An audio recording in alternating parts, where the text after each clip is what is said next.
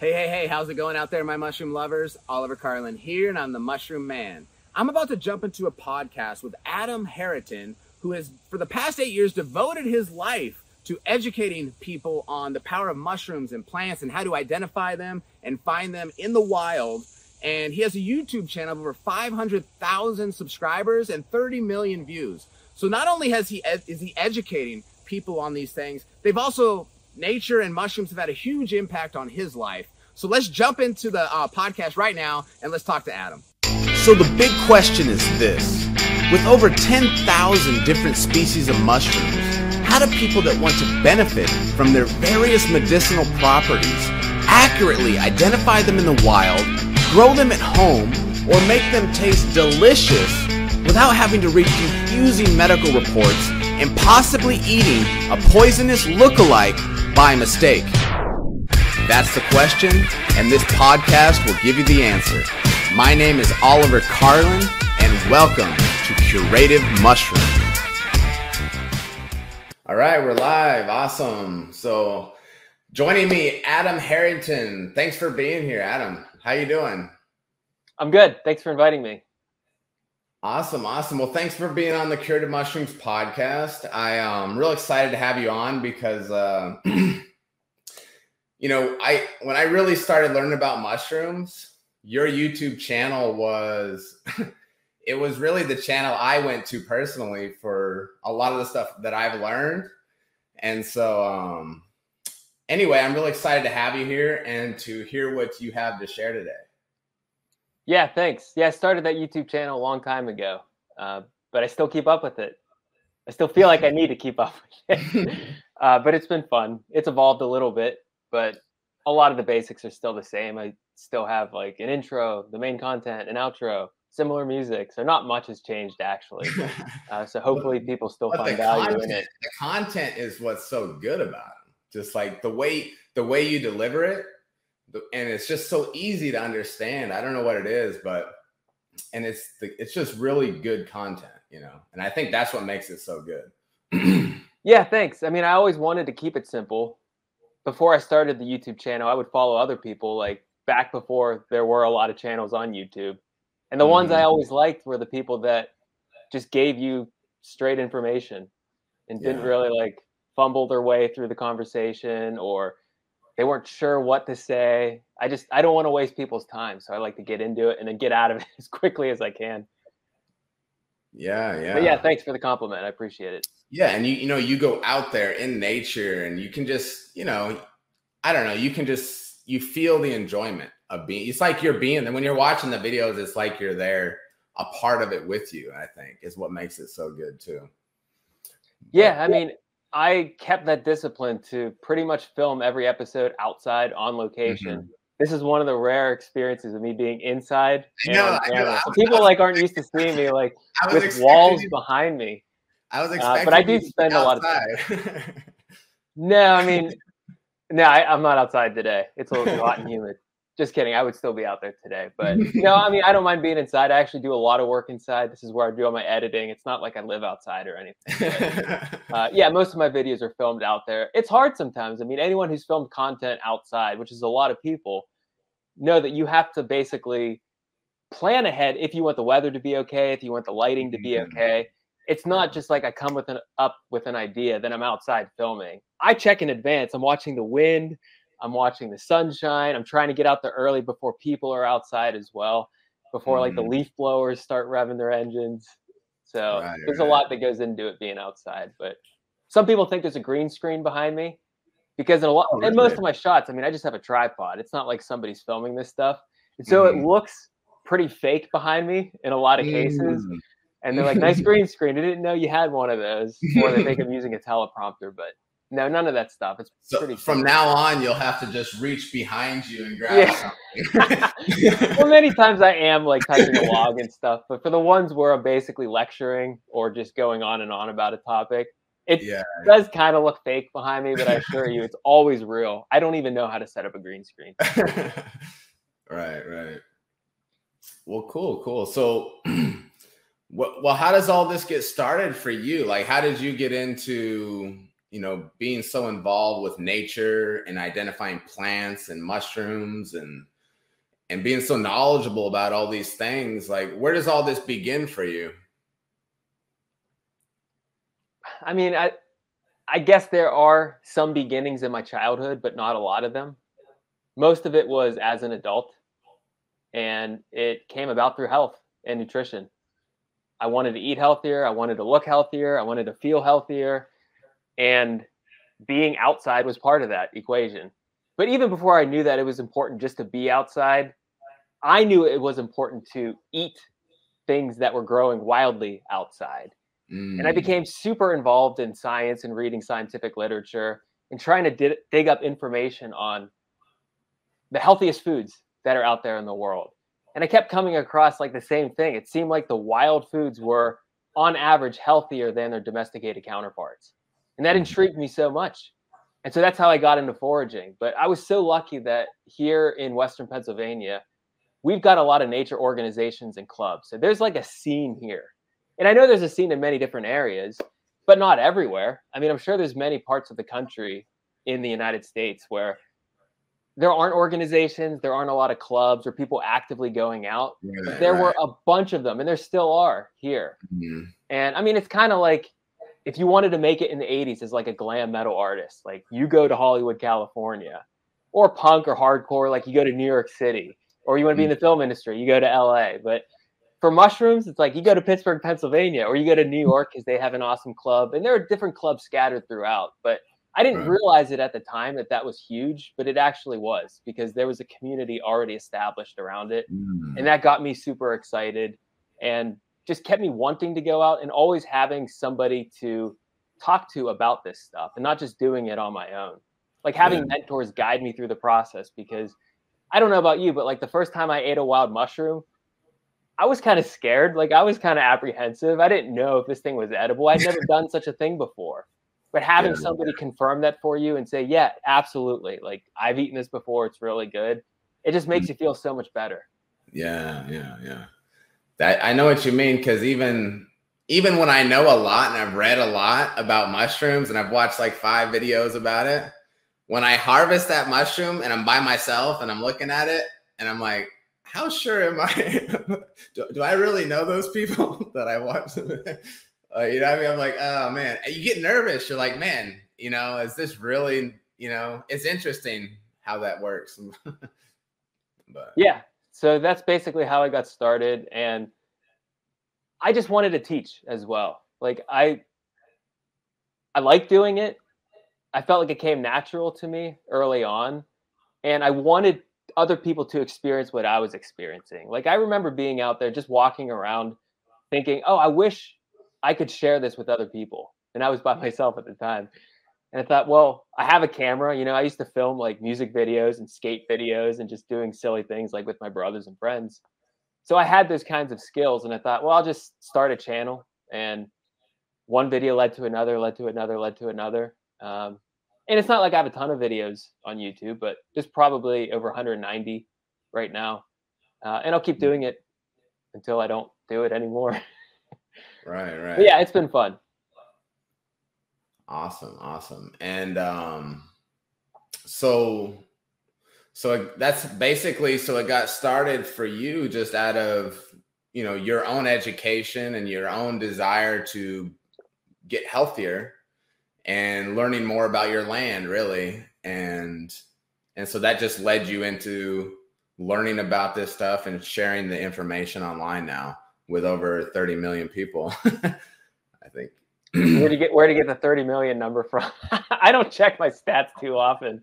I think your channel, I looked at the stats before I got on. I think it was 30 million views. Maybe views, yeah. Well, your channel has 34 million views. Okay, well, thanks. I should hire you to be my analytics guy. Just remind me what I have going on that channel. Yeah, I mean, like I said, I enjoyed doing this stuff. It came natural to me, and I continue to do this and try to like hone the craft a little bit. But I don't want to pigeonhole myself into like being the mushroom guy. And I think early on I was going in that direction, but it was never just about mushrooms for me. I got really excited about that stuff, but it was always learning the land. Yeah. I mean, it's kind of the name of the business, Learn Your Land. It was never about learning just mushrooms or learning just plants or learning just trees. It's learning as much as you possibly can. And it sounds so trite to say it, but like everything is connected out there. I mean, it really is. And as I started learning more and more mushrooms, I realized that I was actually learning less and less about the land, the more mushrooms that I was learning. So I kind of had to pivot. Personally myself. It wasn't like a business move or anything. I just felt like I was spending too much time looking through a microscope, reading old research articles, debating the names of things. And I thought I need to just be outside and just enjoying what's out there. And there's so much more out there than just a mushroom. And I love mushrooms. I really do. And I still love learning them. But honestly, it's just one small piece of what's out there and what gets me excited. And I encourage other people to do that as well. I mean, I know there are people that are just specialists in their craft. And I think that's great. It really helps. But don't be afraid to like broaden your interests that are out there and learn something new, because it can lead you in a whole new direction and help you see the land from a different perspective. Because we just see it through like mushroom eyes if we go out looking for mushrooms, or just through tree eyes if we are just looking at trees. But there's so much more out there. I mean, it is endless. You know, that I think that was one of the biggest things I learned from you when I watched your videos, you know, is that in order to identify mushrooms, I need to know the plants they associate with, right? And so in order to really to find a mushroom, I had to know what a certain type of tree or a certain type of plant was, so that if I see those plants, I know to go look for those types of mushrooms. And so I learned that a lot early on from you, was just how important it was to know about all of the plants when you go out. And so I've tried myself to learn to educate, like, what kind of tree is that, you know, and to look at the bark and the, you know, the leaves that have fallen and try to identify. So. Yeah. I mean, when we look for mushrooms, a lot of us stop at the name or the edibility of it. Maybe we'll be interested in what role it's playing out there, whether it's mycorrhizal or saprotrophic or parasitic. And then few of us will actually go to the next step and say, well, why is it growing here? Like, what is it about this landscape? Yeah, it's mycorrhizal, but what's it connected to? What tree? And then why is this tree here? Like, why does it prefer to grow here and not 2 miles away? Like, what's different about the landscape? Or if it's growing 2 miles away, why isn't it growing 20 miles away or 200 miles away? And then you start getting into landscape features. You start getting into soil composition. You start getting into geology. And it just goes like deeper and deeper and deeper. But it really helps you make sense of where you are. And many times people just stop at a name and never take the opportunity to go a little further.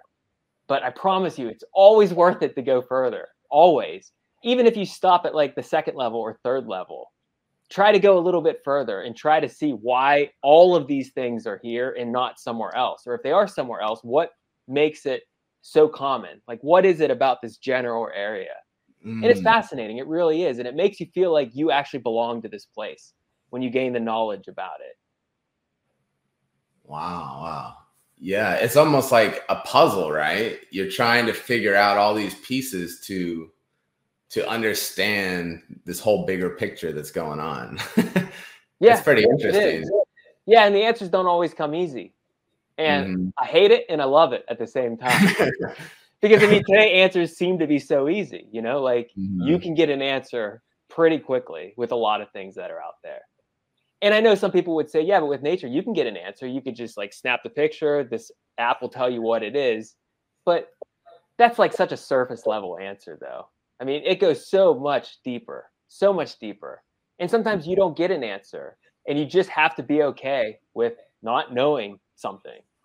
And then maybe years down the road, you will discover the answer. And it is one of the greatest feelings in the world to just like put something on hold or like in the back of your brain and say, okay, I don't know why this thing is here. I don't know what this thing is. I'm okay with that for now. Let's just move on.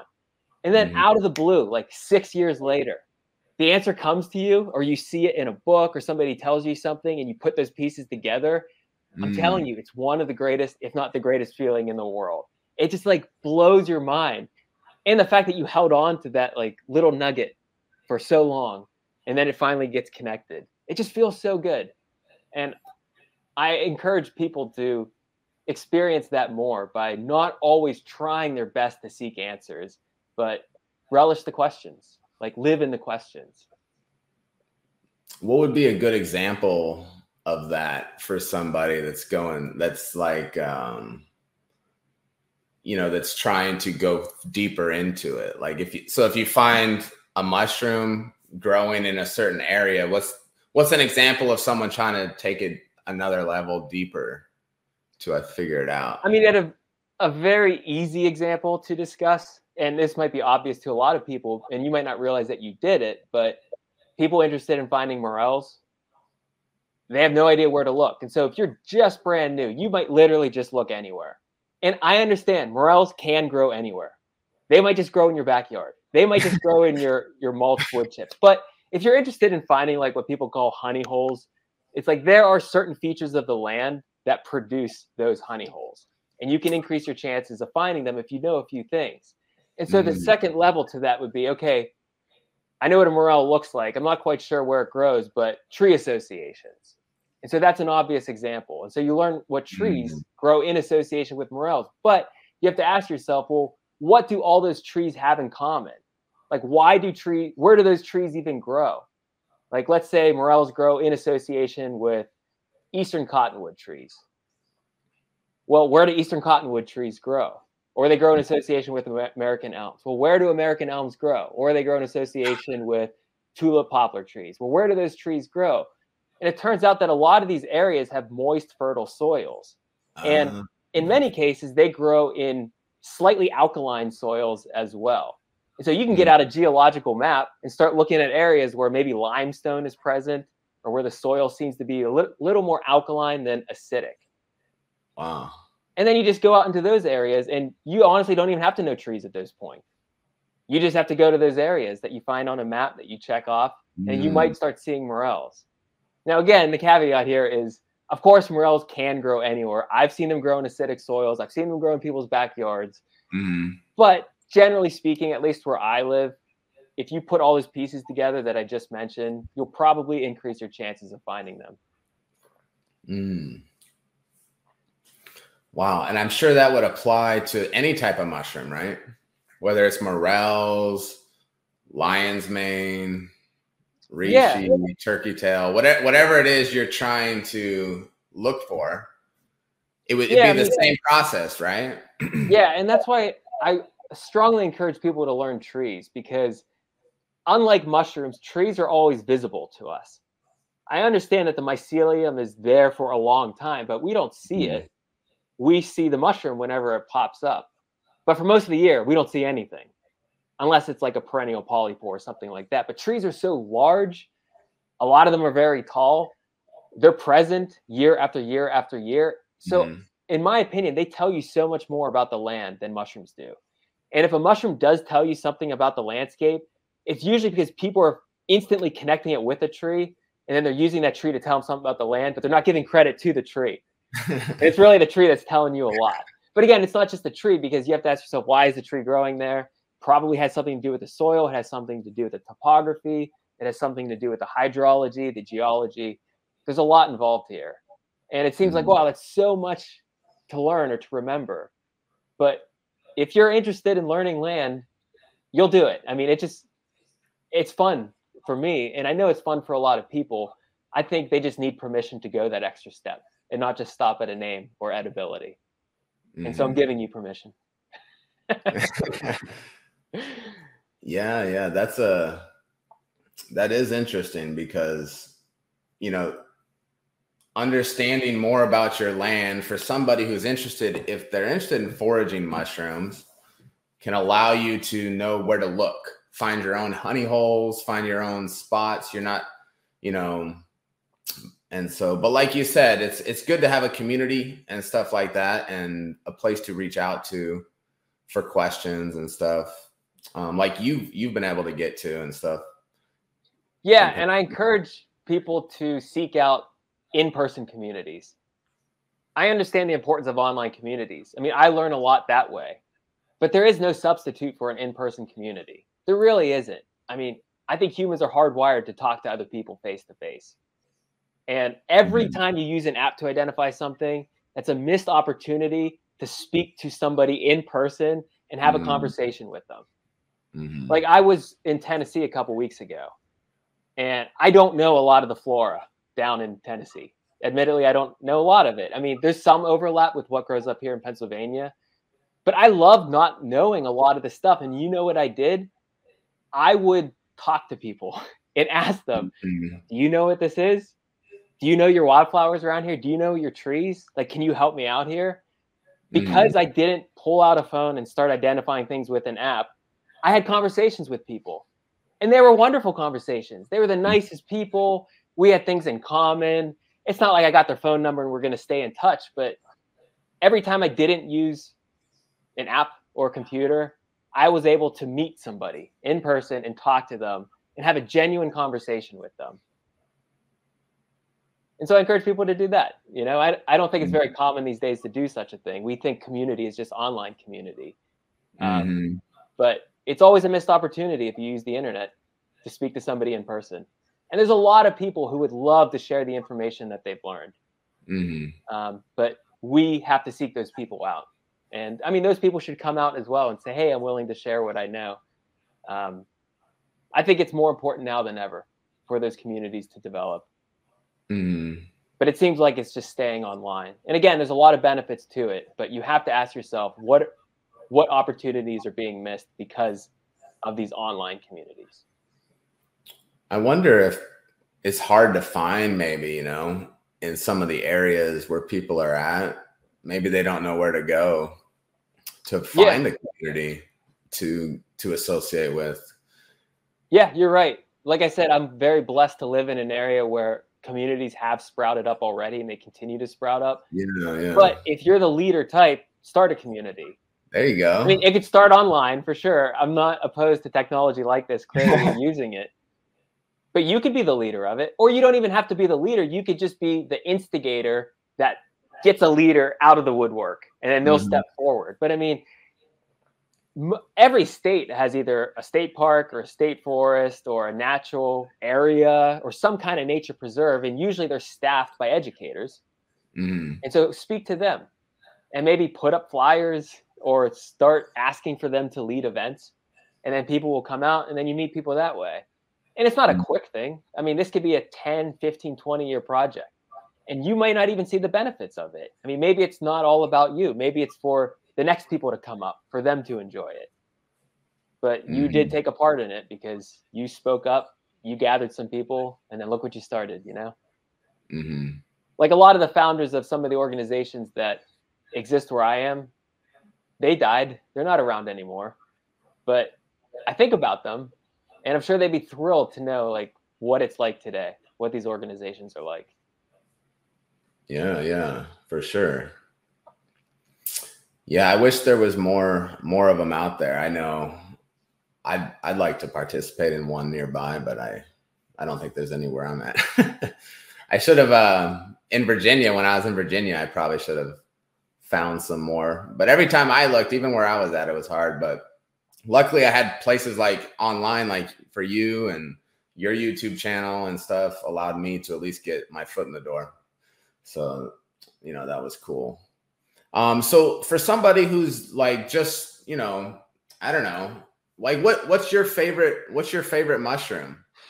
If you go out, if like, I know you do a lot of plants and you do mushrooms and everything, but I mean, if we're talking about mushrooms, like what's your favorite mushrooms that you've found? I mean, honestly, I don't have a favorite. I really don't. There's not like this, that's number one for me, or that's number two, that's number three. I don't rank them. I guess recently, just because they're fruiting right now, chanterelles. You know, I had them the other night and they're great. I had chanterelles and I had a bolete mushroom for dinner. And so it's usually like whatever I just foraged or whatever I just learned. Now, having said that, edibility wise, yeah, there are some that are tastier than others. And so if we're going to talk about that, I mean, I think my favorite might be maitake, or hen of the woods. It's just so meaty. It's so big.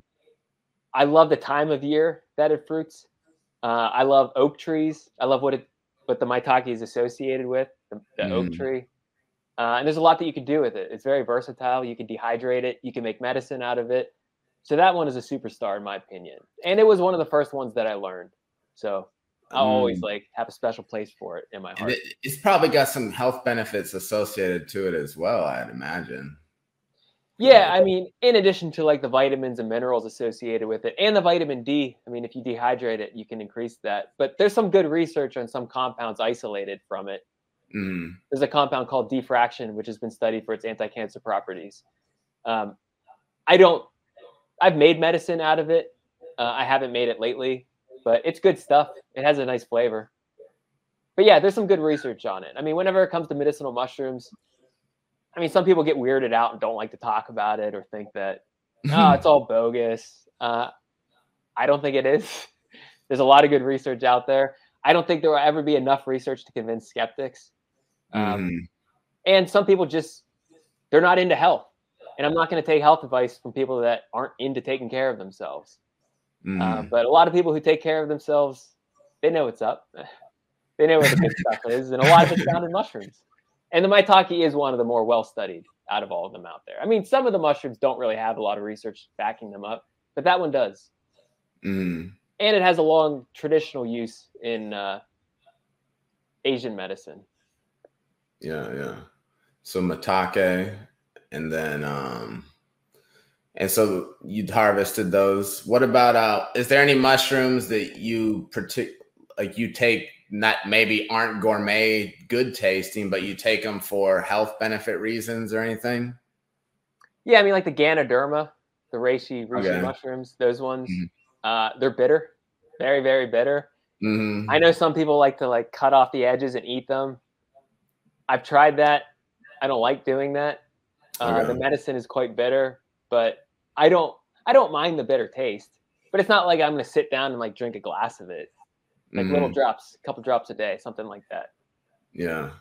So I mean, there's a lot of medicinal mushrooms that don't taste that good, but chaga is an exception. I mean, that one, to me, it almost tastes like black tea. It's kind of tannic. It's like mildly astringent. Have you ever had it?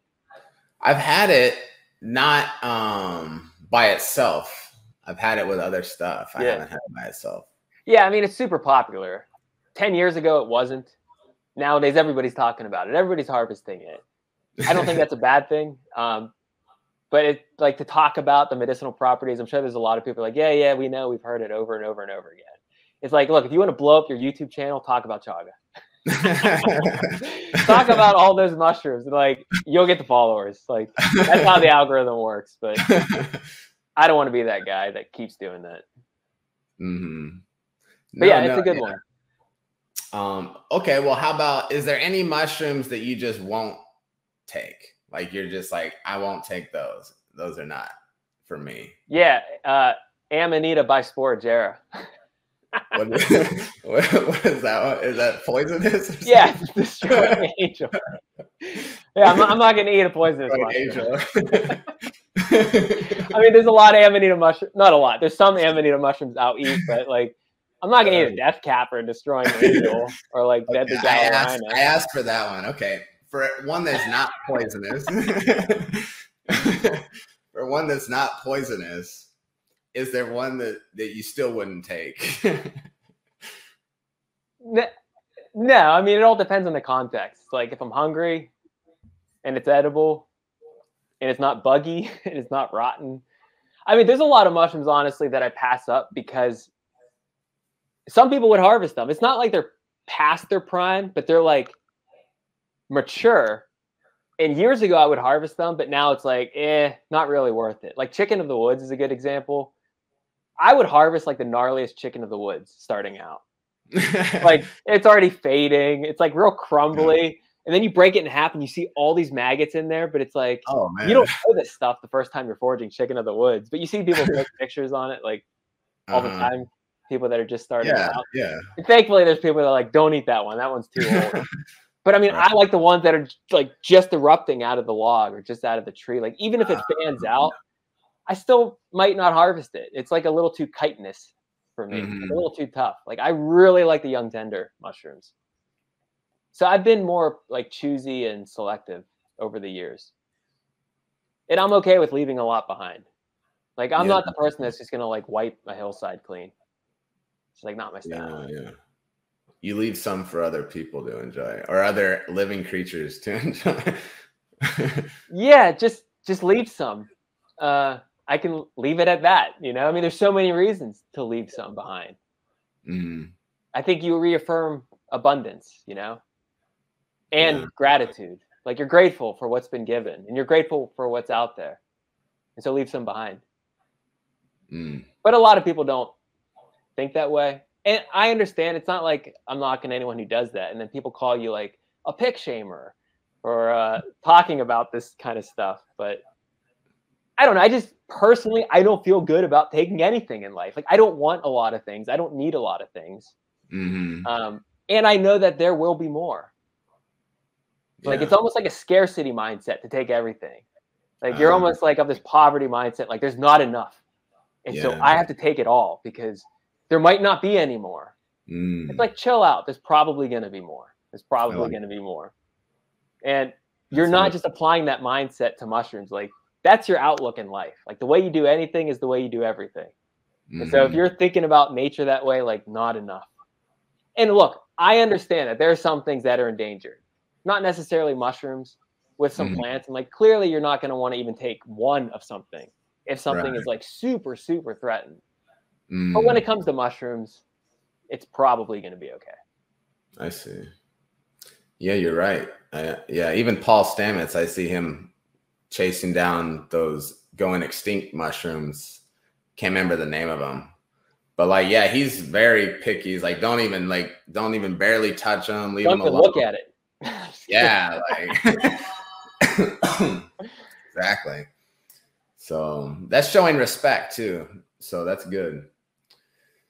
So like, have you ever come across anything like Amanita muscarias or any of those types of mushrooms? Yeah, so we've got a common variety, which is Gasawii. It's that yellow fly agaric mushroom. Yeah, I get the yellow ones a lot.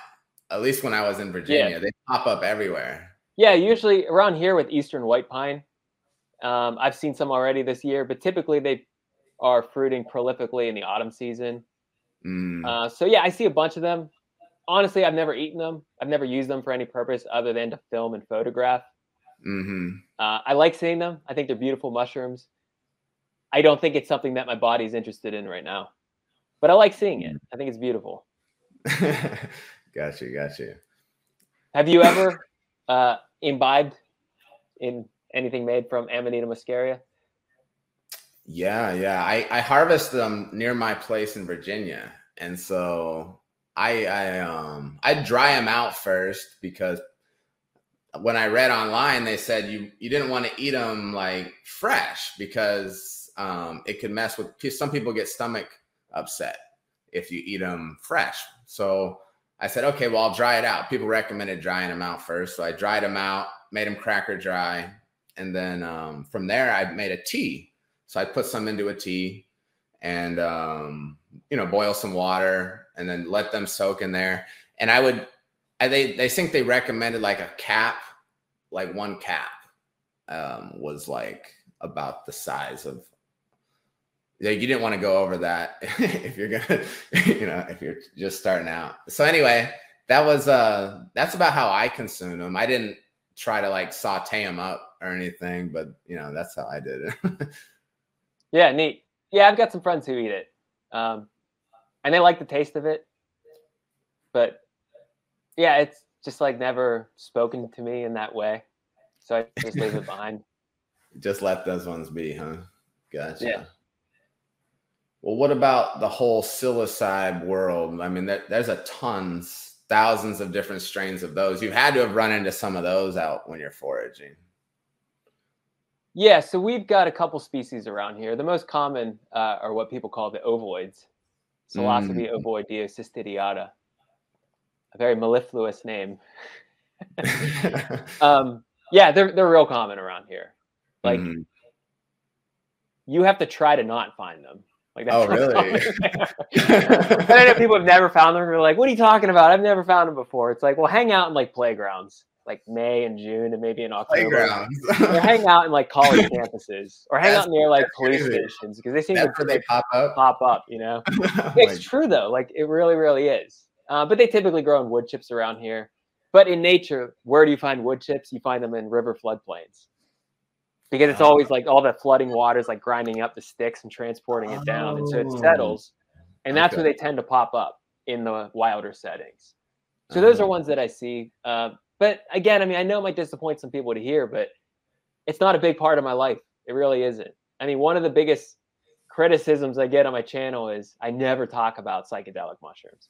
Mm-hmm. But I mean, it's like, I don't talk about a lot of things. Like, I really don't. Like, my channel, I know it's pretty broad, but there's a lot of things that I've never, ever, ever touched upon. And there's no specific reason other than I'm just not too familiar a lot of times. Or I just don't feel like talking about it at that moment. Mm-hmm. But they're not that hard to find. I think they're pretty easy to identify because of the bluing reaction. Mm-hmm. You might confuse it for the deadly Gallerina around here. And I've seen them growing pretty close to each other. But the deadly Gallerina is just not going to bruise blue, where the psilocybe ovoideo cystidiata will. Gotcha. So are those ones, did you ever think about eating those ones? Or you just leave those ones off limits? Yeah, I mean, I thought about it and I acted on that thought and I did. Oh, you did eat them? Yeah, I mean, does that surprise anybody? No, it doesn't surprise me. I didn't know. I didn't know if you did or not. I don't think you've ever talked about it. Yeah, I mean, look at this smile. No, I'm just kidding. I got the vibe. I mean, I got the vibe from you that you did. But no, I mean, I've always been a smiley guy. Like teachers in 4th grade were always commenting on it, and yeah. But again, it hasn't been a big thing. It's not like always microdosing this or once a year got to do this. And I'm not knocking anybody who does that. I know a lot of people who do it, and I think it's fantastic if it works for you. Mm-hmm. But for me, it's been one of those things where, and I know we've heard this saying over and over and over again, but like, if you get that message, like, cool, now it's time to act on it and then do the real work. Yes. I can't live in that space, and I can't experience that space too often because I get the same message over and over and over and over and over again, which means like you haven't acted on what something's trying to tell you. I love that. And you have to. And that's the hardest thing. It really is. I mean, I know some of those experiences can be like terrifying and very, very difficult. Personally, I think it's way more difficult to take that message and then act on it and then do something about it. And I don't think people take that next step too often. It's so much easier just to take the next, drink or eat the next thing, whatever it's in. But there's a message usually associated. Like, I'm not going to say if you're lucky, you'll get a message because many times you do get a message and it's different for everybody. Usually involves love. That seems to be a common theme. But how hard is it to love these days? It's pretty difficult. Like it really is to like open yourself up and just be a loving person. Mm-hmm. I mean, you go online, you go into these mushroom forums, there's so much hate. And a lot of these people have like taken this stuff and it's like, okay, look, you haven't taken that message and acted on it. Like, why all this hate? You think those mushroom communities would be like the most loving communities in the world, and they're not. It's the opposite. What does that tell you, That's so crazy. It's like you guys need to go take some more. I think you forgot you forgot the message you're here for. You need to go take some. Oh man. That's so true what you're saying, because people say the same thing to me. I get the question a lot is, when was the last time you took, like a bigger dose? Because I microdose, all the time. But like, when was the last time you took a dose? And I'm like, a long couple years. Like, I don't want to go back there anytime soon. Like you said, I get this. I love going back there. There's a lot to learn. I get messages, like you said, that help me, but I'm not at a point where I need to. I'm still working on the one I did before. You know what I mean? Like you said, I don't need more right now. If I need more, I'll take more. And I think, that's just for everyone to decide for themselves, right? But yeah, for sure. It's an individual thing. And I understand, like, it can also be a community thing as well. And when I say individual, I don't mean it's best to take it by yourself always without the support of somebody who knows what they're doing and that can help you out. I just mean whatever you're going to receive from it, it can be individual and it can be different from a message that somebody else will receive, but it seems to come back to love and openness and connection. Man, it does. It always does. Yeah, and you wonder why. But I mean, I don't know. I haven't figured that out. I thought about it. I was like, I think everything is love. And we just, even when we get upset, we're getting upset because the only reason you can get upset is if you care about something and you love something, really. And so I just think it's all love. It's just you got the opposite of love, and so you got the full circle of it. But yeah. I mean, I heard the best. Well, yeah, I'm not going to go there. Let's just say love is very important, and it's not that in my life. It's not that easy to always remain in that state. It's very easy to get thrown off, but you just have to keep reminding yourself that's who you are. That's what other people want from you, really. And everyone benefits when there's love. You can be angry and still loving. Yeah. Like you can be upset and still loving. Like you can be critiquing of somebody and still do it from love. Like it can come from love, or it can come from some other dark place. But it's in there. And I think it wants to come out. I agree. Yeah. But what's funny, what's really funny? So like mycology, it's a science, or biology, it's a science, or botany, it's a science. They never talk about love. Ever. Ever. It's like if you read a textbook on mycology or any science. You're right. You're actually right. I'll bet like 99 out of 100 times, you're never going to find the word love in there at all. Like I studied nutrition at the university level. We never talked about love. Yeah. Why is that? It's so strange. Like I didn't even hear the professors saying like, I love what I'm doing. Like I love this. I love this food. I love this nutrient. I love this mushroom. It's like, why do we like close ourselves off from that? And so in a way, I'm kind of fortunate that I didn't have a traditional like mycology education or botany. I had a science background through nutrition, but luckily I did it at an older age. I didn't do it right when I was 18. And so I kind of saw right through it. And I wasn't as influenced by like the strict like rules of it all and being very serious about it and never expressing your emotions and how you feel about something. It's like, no, express those emotions, that's good. But yeah, it always like bothered me that nobody ever talks about love in science, at least in like conventional science. I know there are some people that other people would claim are quacks or like alternative health practitioners, but at least in like mainstream science, people shy away from that. And you have to wonder, is that because they personally shy away from it as well? Maybe it's a personal thing. That is interesting, and now that I think about it, you're right. I don't think I've ever heard anyone you don't hear people talk about love very often. It's almost like maybe people don't know how to talk about it because like love is more of a feeling.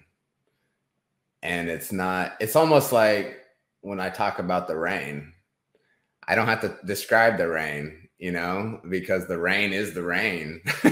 And, the sound of the rain needs no translation. Maybe it's kind of like that, where how do you explain something that can't be explained by words? I don't know. Maybe. Yeah, you're right. I mean, there are some people who exude it. Like there are some very passionate professors, and they've got love inside of them. So they should say it more often. Put words to it. Tell us how you really feel. Yeah, you're right. Yeah.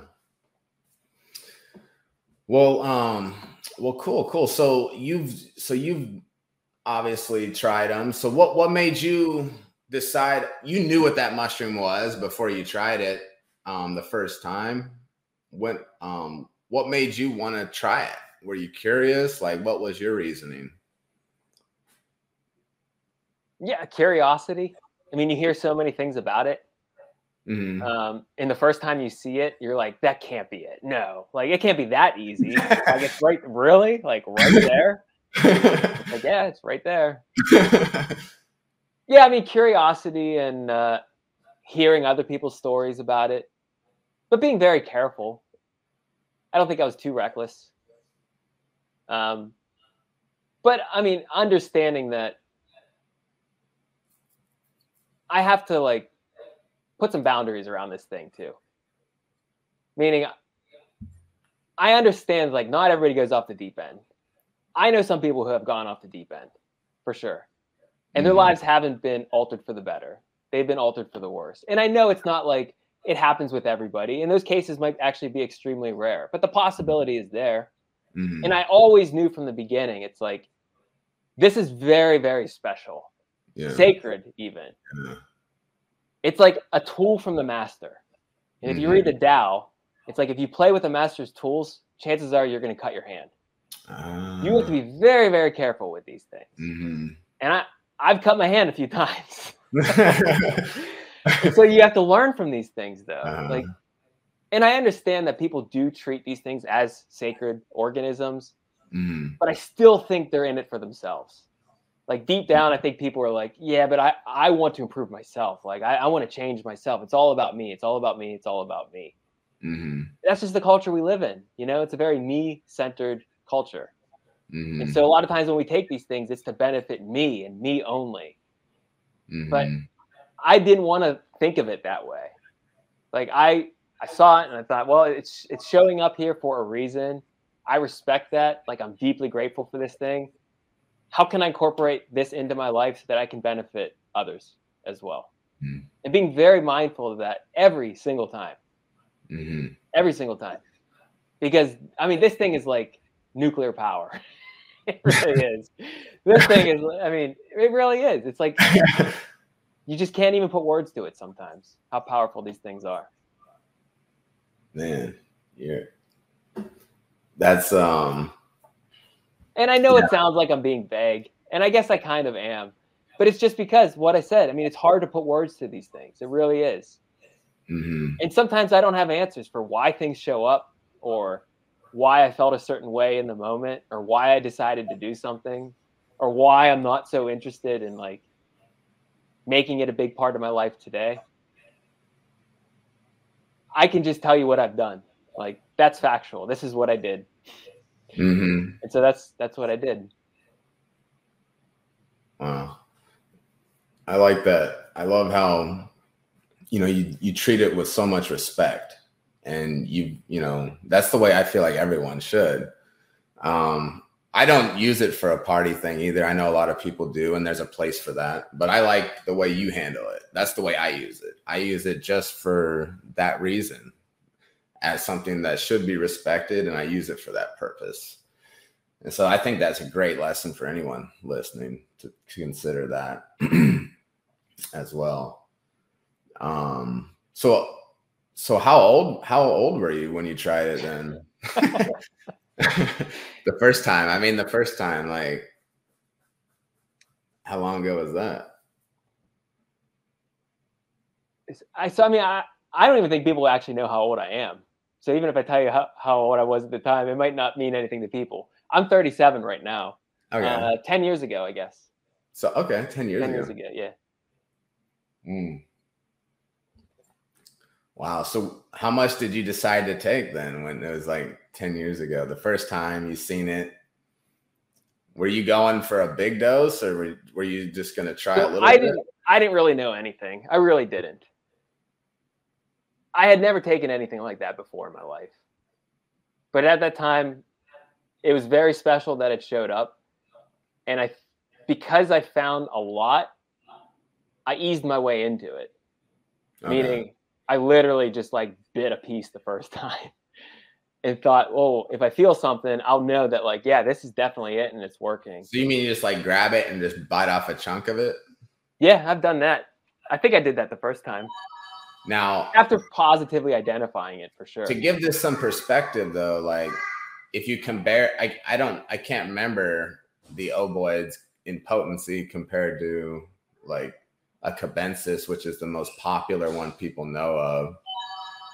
What do you know the potency level of an ovoid compared to something like that? No, maybe around the same. No, I mean, like I said, this isn't like a specialty of mine. Yeah, it's not something I do a lot of research on. Okay. So no, I'm not sure. Okay. But I was always way more interested in what grew wildly around here than what could be cultivated. And so that's why the ovoids were right up my alley, like literally in the alley. But because it's a wild organism, you know, like it doesn't need to be tampered with by humans. And I know it can be, like, you can transport them. And wood chips, like people put wood chips over here, they start coming up. So that's human influence. But these things can grow fine without humans out here where I live. And I like that wildness of it. And that's why I like eating wild foods as well. There's something different about it. If this thing can survive where I live out in the elements, I think that'll do something for me. And I know it will do something for me compared to something that kind of needs to be babied and watched over. I eat that stuff too. I take that stuff too. To me, it's just a little different. It's a different energy whenever you're consuming something like that. I didn't take a massive amount the first time. I mean, maybe it was 3 grams dried. Okay. It was pretty remarkable, though. I'll tell you that much. Yeah.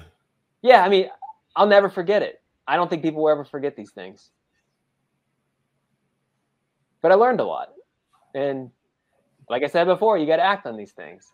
And you know what was like probably the biggest thing that happened with me? I was able to see life without me. And what I mean by that is we're so wrapped up in our heads. And I know objectively, if you ask somebody, like, does life exist outside of you? They would say yes. But if you could get into their thoughts throughout the day, you would probably see and experience just me. I'm not good enough. I'm not strong enough. Or this person's doing much better than me. Or what am I supposed to be doing tomorrow? Or how am I going to pay the bills? Or how am I going to get enough money in? It's always like, it always comes back to the person. It's very hard to get outside of that for an extended period of time and to see life without you.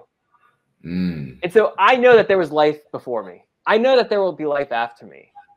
But I was able to see, oh, there's so much life that's not me. So much life that really, really matters, that will go on and it's fine and has nothing to do with me. And that's a beautiful thing. It's really not about me at all. And it's almost like, how do you know what something is, or how do you appreciate something if you don't know what its lack is, or if you don't know what the opposite of it is? Like, we know what up is because we know what down is. We know what left is because we know what right is. We know what beautiful is because we know what ugly is. How do we know what life is if we don't know what it's like to not be alive? And so this allowed me to see what it's like to not be alive. Wow. And then when you come back, you're like, wow, I am alive. Like, this is life. It's incredible, you know? Because you know what it's like to not be alive. And I know you could think about it like at 2:00 in the afternoon one day. What's it like to not be alive? It's not the same thing as like feeling it and like actually seeing it outside of you. Yeah. But that's what it did for me. Like, I know what it's like to not be alive. And I'm not saying it's like a good thought. It's kind of scary, actually, that I'm so insignificant, you know? Like, I really don't matter that much. But I do matter at the same time.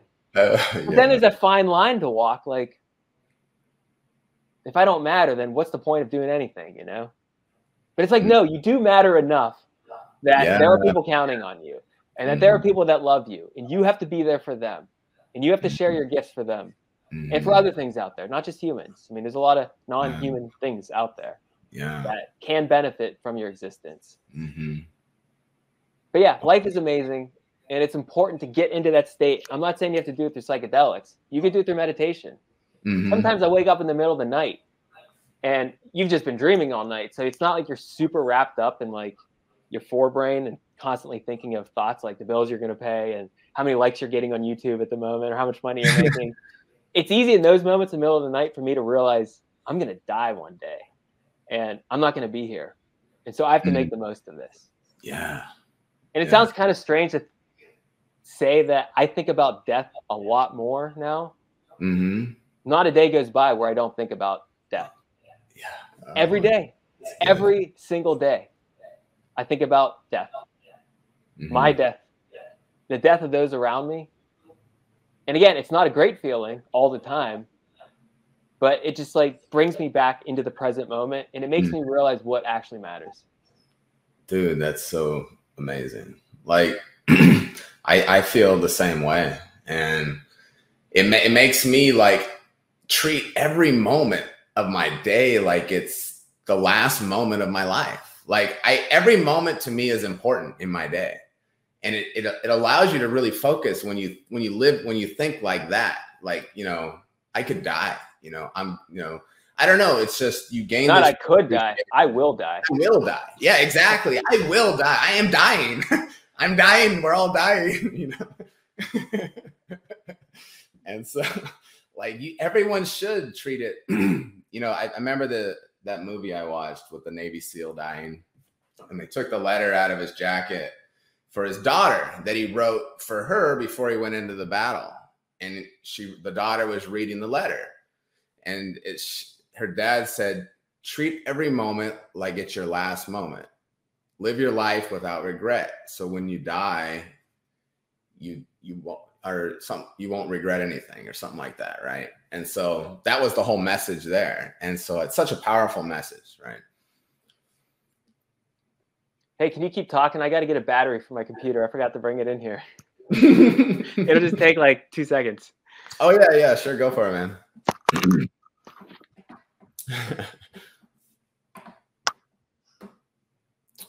So anyone on that's watching, how's it going out there? We are live right now. So Adam had to go get a battery for his thing so we can finish here. Kim says, sing us a song. Okay. Happy birthday to you. All right, we're back. All right, he's back. No more singing. All right, cool. No, I was just reading some of the comments. But yeah, what a cool message. Like, absolutely. And you know, that's cool that the way that you've taken the message, and you're obviously so where are things going for you now, Adam? Like you've gotten the message and you're going, and you're like, where do you see yourself going now? Like, well, it's not really about you, or like, what do you see things going forward? You mean personally or in my business? On the YouTube channel? What context? Well, let's start with business. Like, where do you see you taking the business? So I've been focusing a lot. I mean, it's kind of fun. We're going to bring it down to earth now, and it's going to seem super boring to some people, but I've been focusing on online content, online courses, actually. And so I have a mushroom foraging online course. I have a tree identification course, and I'm currently working on a third. And I don't think I've mentioned it publicly before, so I guess this is like the first anyone's going to hear about it. So this is like breaking news. All right. But yeah, I'm working on a third online course on ecosystems. North America. Okay. And I guess at first it sounds like, well, what does that even mean? Like, what would a course on ecosystems be like? But it's going back to what we talked about in the beginning. We focus on individual things, a mushroom, a plant, a tree, but we don't see the bigger picture. And we don't know where this thing fits in the broader ecosystem. And sometimes we have no idea where we actually are. Like, we have no idea what this habitat is. Like, we just think it's a woodland, or we just think it's a forest. But what if there's an opening in that forest and it's kind of wet? Is that a bog? Is it a swamp? Is it a marsh? Is it a fen? Is it a pan? What is it? And why does that even matter? Well, it matters because you're going to find things in there that you wouldn't find in something else. For example, you'll find things in bogs that you won't find in marshes. You'll find things in swamps that you won't find in fens. And if you're interested in finding certain things, whether that's mushrooms or plants, wild edibles, trees, anything like that, it's important to know where these things typically live. And ecosystems are things to learn also. Like, they're things to identify, but we don't think of it that way. Like, we don't think like a river scour along a fast moving stream. And these are like the rocks along a river that keep getting scoured by ice and by flooding water. And it's a really unique ecosystem because prairie plants will grow there. Things that you normally wouldn't find grow there. That's an ecosystem in itself, and that's something to learn. But we don't like broaden our perspective too often to think of it that way. And so through this course, I'm trying to broaden people's perspectives and actually see a much bigger picture than we're used to seeing. Because we usually keep our heads down in the case of mushrooms or plants. Or in the case of birds, we just keep our heads up and we're looking like this. But we never stop to ask ourselves, like, why are these things here? And what makes this place so special? And that's what I'm trying to put into this course. Almost like the whole thing as an entire living organism as a whole, instead of separate pieces, right? It's almost like it's an entire living thing by itself. Yeah, and it is a thing worth learning. Like you could have keys, like we have botanical keys and mushroom keys to key out a specimen. You could have that for ecosystem. Like if this grows in this certain area and if the slope of the land is like this and the water levels are like this, and if the water is coming from here, it's this kind of ecosystem. Yeah. Not many people talk that way or think that way, but that's what ecology is. And so this is an ecology course, essentially. It's just going to be a very basic introductory course, but it's been so much fun working on it. And I've learned a lot working on it as well. But it's interesting because, I mean, we are ecosystems. And I'm not saying that to be like esoteric or anything, but your body is an ecosystem. It's not just you. You're way more other things than human. All the bacteria inside of you, all the fungi inside of you and outside of you. Yeah. The viruses, good and bad, inside of you. You're way more than just you. A mushroom is the same way. It's not just fungal. There's bacteria on that. There's viruses in mushrooms. They're connected to plants. They're connected to trees. Yeah. So they are ecosystems in themselves. So in a way, when you learn a mushroom, you're learning an ecosystem. You just don't think of it that way. But I'm taking it like one step out even further to like look down at the bigger ecosystem. But again, I mean, even a bog is an ecosystem inside of another ecosystem. It's like those Russian dolls, you know, like it keeps getting bigger and bigger and bigger. But it all goes back to learning the land. And this is just like another piece of it. You know, it's interesting you say all that because I've been really interested in that myself lately with the microbiome. And then I was on a podcast with Ian McCall the other day, and he added in there the mycobiome. So we had the microbiome, and then he calls the mycobiome because he says there's a place for actual mushroom mycelium in your gut, as well as all the other microorganisms. And when I started learning like about all these probiotics and all these living organisms you're putting into my gut, and then someone explained it to me and they said, look, your gut is a living ecosystem. It's got all these other living organisms inside your gut that are good, that are keeping you healthy. And if you eat unhealthy stuff, it's like killing it, right? And I was like, wow, that is so amazing. Yeah, you nailed it. You're an ecosystem. Everything is. I mean, an ecosystem even actually can't be defined because where are its boundaries? But we humans like to put things into boxes and to categorize things. So what we call an ecosystem, I mean, to nature isn't an ecosystem. Nature's like, oh, that's cute. You guys have to define something else. Like, is that all you guys do is define things and put names on things? Yeah, that's what we do. We like doing that. Yeah, we like that. Oh, man. Well, cool. So what about personally? You mentioned personally. What's your personal goals moving forward? Gain 10 pounds of muscle over the next couple of years. No, I'm just kidding. It would be nice. Easier said than done. I mean, I've got a lot of personal goals, but I don't look at it as like it's for me. You know, like there are things to work on so that other people benefit for other people. And I know that other people benefit when I'm open and when I'm loving. But I see them as like almost the same thing. There's so many instances where people want to shut down and people want to relive past traumas and just play that same loop over and over and over again. Yeah. And I've got a lot of those things. I think, yeah. And I have to stop myself every time I get into one of those And the faster I can stop myself, the better it is literally for everybody, not just me. Like, I don't care that much about me, but I see what happens when I don't open up and be loving. It affects other people tremendously. And I don't like to see that. So that's something that I work on. But again, easier said than done. Wow. That's a great goal to work on. to be more loving and to show people more love. Yeah, I mean, it sounds like hippie stuff and like 60s. No, stuff. no, That's no. why I'm kind of careful just to use the word open, because it's a different word, so it kind of means something different to people. But to me, it's just not being closed or shut down. I'm very good, and I learned this early on, how to shut down, how to stop feeling. Because as kids, some of us need to do that so that we don't experience the wrath of somebody else close to us. It's a protective mechanism. Yeah. But when you're in your 30s, it's like, you don't need to do that anymore. Like, you're a grown adult. Like, you could tell your trauma, thank you very much. I appreciate what you're trying to do, but I don't need you right now. It's okay. Things are actually pretty safe. And so you could just stop it right now and open up and just be authentic. And so that's something that I try to work on. And it's not always easy.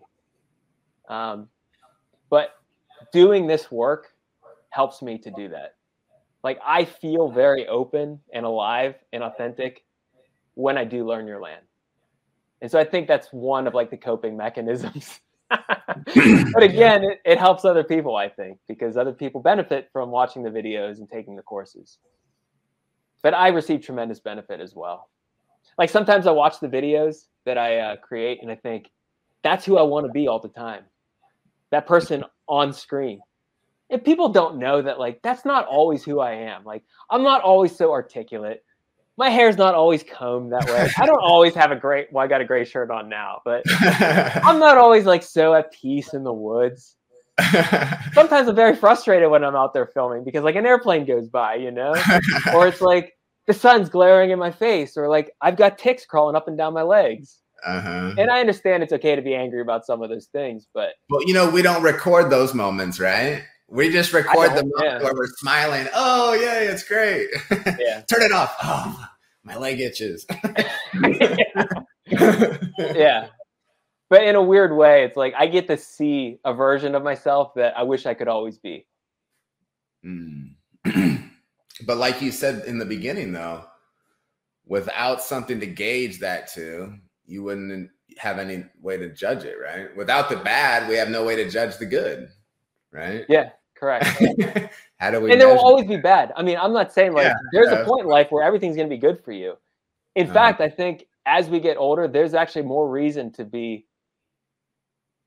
grieving and sad and despondent and just being weighed down because life is heavy. Like, it really is.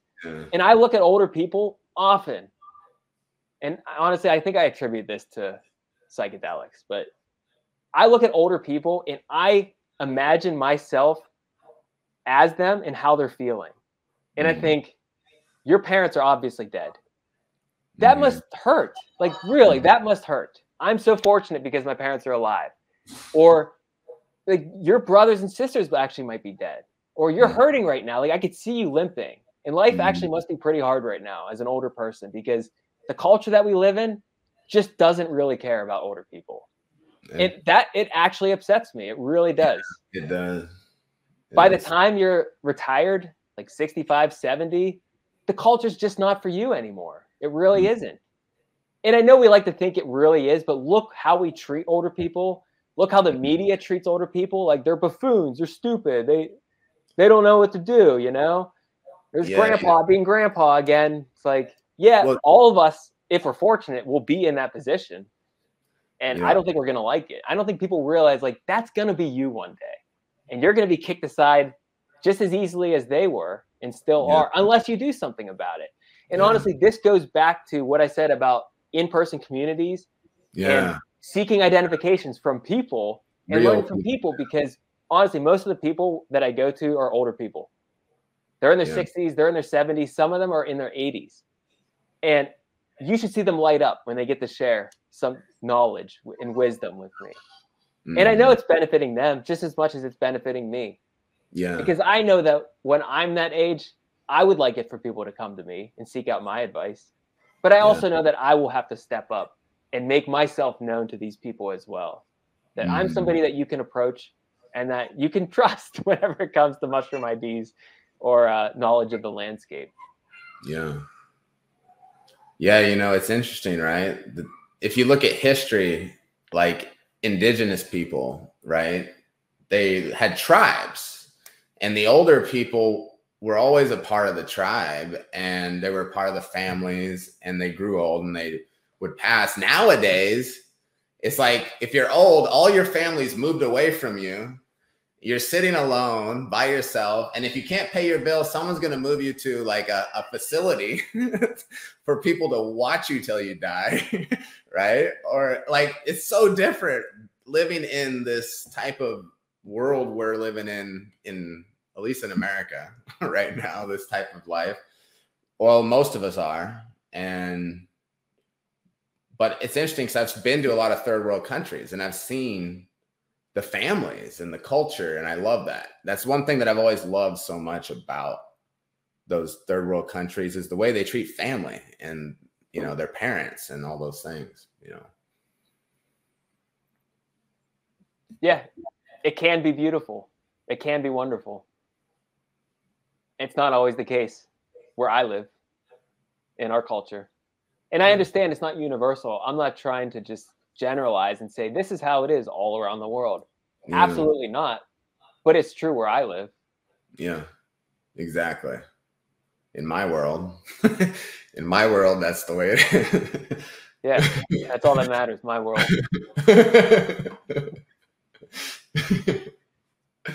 Oh man. Well, man, this has been a great time, Adam. We've gone over the hour. I really appreciate your time today and coming on here. I think this was really cool, and people will benefit a lot from hearing all this stuff, I think. Yeah, I hope so. It was a lot of fun. Thanks for inviting me. Awesome. And for people that would want to learn more about you and want to follow you for more information, what's the best way for them to do that? The YouTube channel is where I put most of my recent content. So if you just search Learn Your Land, you'll find it. But I also encourage people to sign up for the email newsletter. That's probably the best way to stay in touch because I'll post updates on events and courses and classes that I'm teaching. So if you go to learnyourland.com, you can sign up for that email newsletter. All right. So YouTube channel, Learn Your Land, and then also your newsletter on your website. Go to learnyourland.com. Yeah. And then right at the top, it's strategically placed there so that you can see it. Put your email address in there and then we'll stay in touch. Yeah, I would love it if people would do that. That's a good way to support the channel. Awesome. Well, thanks so much for everything you do, Adam. I mean, you've helped me personally a lot, and I know obviously millions of other people feel the same way because of the way they've reacted to everything you produce. So thank you so much, and thank you for being here, and stay in touch. Yeah, you're welcome. Thanks for the opportunity. It was great chatting with you. Any last words before we close out that you'd like to say? Spend as much time as you can outside. It's really important. As much time as you can. I understand that some people are busy. I understand we have obligations, but you have to be out there. And as much as you possibly can, do it without a screen in front of you. Try to leave those things behind or turned off. I understand the necessity of being able to contact somebody if you need it, but there was a time when we didn't actually need that. And we got along just fine. Yeah. But and look how you don't have to take a picture of everything you see. You don't have to have a name for everything that you see. Just spend as much time as you can outside. And I say it might not make sense. I mean, for this crowd, probably it makes sense. But for some people, it might not make sense now. But give it like 7.5 years and it'll start to make sense. Yeah. And nature has a lot to teach us, right? Just by being out in nature. Yeah. I mean, through osmosis. You know, you could be out there and absorb some things. Not always, though. I mean, you have to do your part as well. I like to say that it's not the responsibility of the land to teach you. It's your responsibility to learn. Mm-hmm. Like nature, people say nature's a teacher. I get that. And it's not like nature signed up to be a teacher. It's not like that's its role to teach you specifically. There are things that you can learn as a student, but you don't always have to look at it like this is my teacher and it's going to teach me this thing, because that puts all the responsibility, I think, on the teacher. Not on you. You have a lot of work to do. A lot of work to do. We all do.